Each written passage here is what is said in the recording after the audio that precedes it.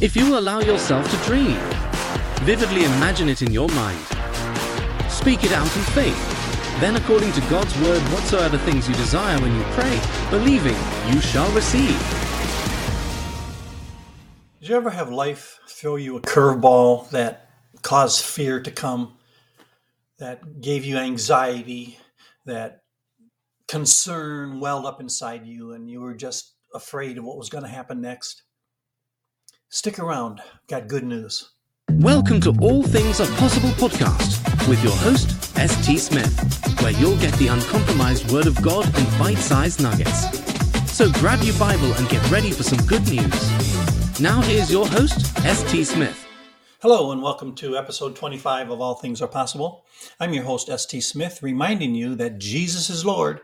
You already have the faith that can move mountains, and your words have the power of life and death.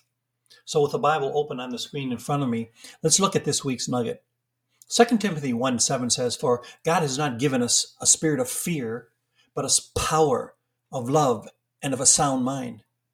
The Greek word that was translated fear in this verse is D-E-I-L-I-A. And this is the only time this word is used in the whole Bible. According to Strong's Concordance, the only meaning of this word is timidity.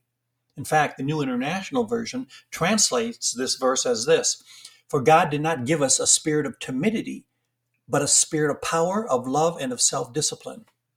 The American Heritage Dictionary defines timidity as shy, fearful, and hesitant.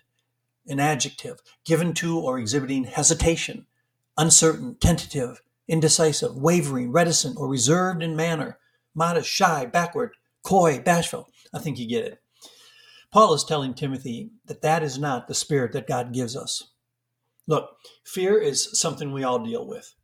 They say courage isn't the absence of fear, but the refusal to give in to it. Paul wanted to stir Timothy up by reminding him of what he already has, and every true believer has also received these same things from God. Timothy was not given the spirit of fear. According to Vine's Expository Dictionary, that word D-E-I-L-I-A, which was translated here as fear, as denoting cowardice and timidity, is never used in a good sense. I think most of us recognize that fright and terror are not from God. But we often fail to put things like timidity and worry in the same category. Shyness or timidity is just being afraid of what others think of us. And the root of all that is pride and self-centeredness. We all face situations where we feel timid and afraid, perhaps. For some, speaking in front of people can make them scared. Others afraid of confrontation. Others of being made they're going to make themselves look foolish or afraid of rejection. Look, I get it. We all deal with fear in one capacity or another. But once we become secure that God Almighty loves us no matter what, then fear of man will have no place in our lives. Proverbs 29:25 says, "The fear of man brings a snare, but whoever puts his trust in the Lord shall be safe."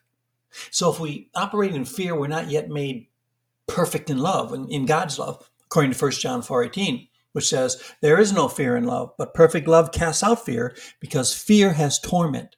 He that fears is not made perfect in love." So the first step in dealing with fears is to understand that they're not from God. I believe it's a significant step to say, this isn't God making me feel this way. God hasn't given me this. Perhaps it's my personality or my weakness or a demonic attack, but it isn't from God. It's interesting that Paul presented fear as the opposite of power, love, and sound mind. I think it's true that if we're in fear, we're rendered powerless, because fear tends to sap our strength and cause us to submit to things we never would if we weren't in fear. We've all heard of the acronym FEAR, false evidence appearing real. Fear also causes us to think emotionally and not logically. It causes us to slip back into the sense realm where circumstances dominate. Fear can be deadly, and it's something we shouldn't tolerate in our lives. Fear activates the power of the devil in the same way that faith releases the power of God. The word that Paul used for power was translated from the Greek word dunamis, which we've talked about in other episodes. It's where we get our word dynamite from. It's also been translated in phrases such as wonderful works, mighty works, ability, virtue, miracle, workers of miracles, strength, might, and power. God has given us a spirit of power. When we do his work, proclaim his word, represent his kingdom, we have all his power available to us and supporting us. We can feel safe and bold, act boldly. Look, we know God is a just God. He would never call us to do something and not give us the power to get it done. Most of the things God asks us to do are beyond our ability. We need his miraculous power. And he freely gives it. Paul was stirring Timothy up, reminding him that God's supply was greater than the task at hand. This is good for all of us to remember. Fear is eliminated by looking at God within us, not the problems before us. Paul said that God has also given us a spirit of love. In Corinthians, he tells us that love never fails. There's power in love. And like we already mentioned in 1 John 4:18, receiving God's love will destroy fear in the believer's life because there's no fear in love. But perfect love casts out fear because fear has torment. And he that fears isn't made perfect in love. Paul also said that God has given us a spirit of sound-mindedness. The word that Paul used for sound mind means discipline and self-control, but it more specifically applies to self-discipline and self-control.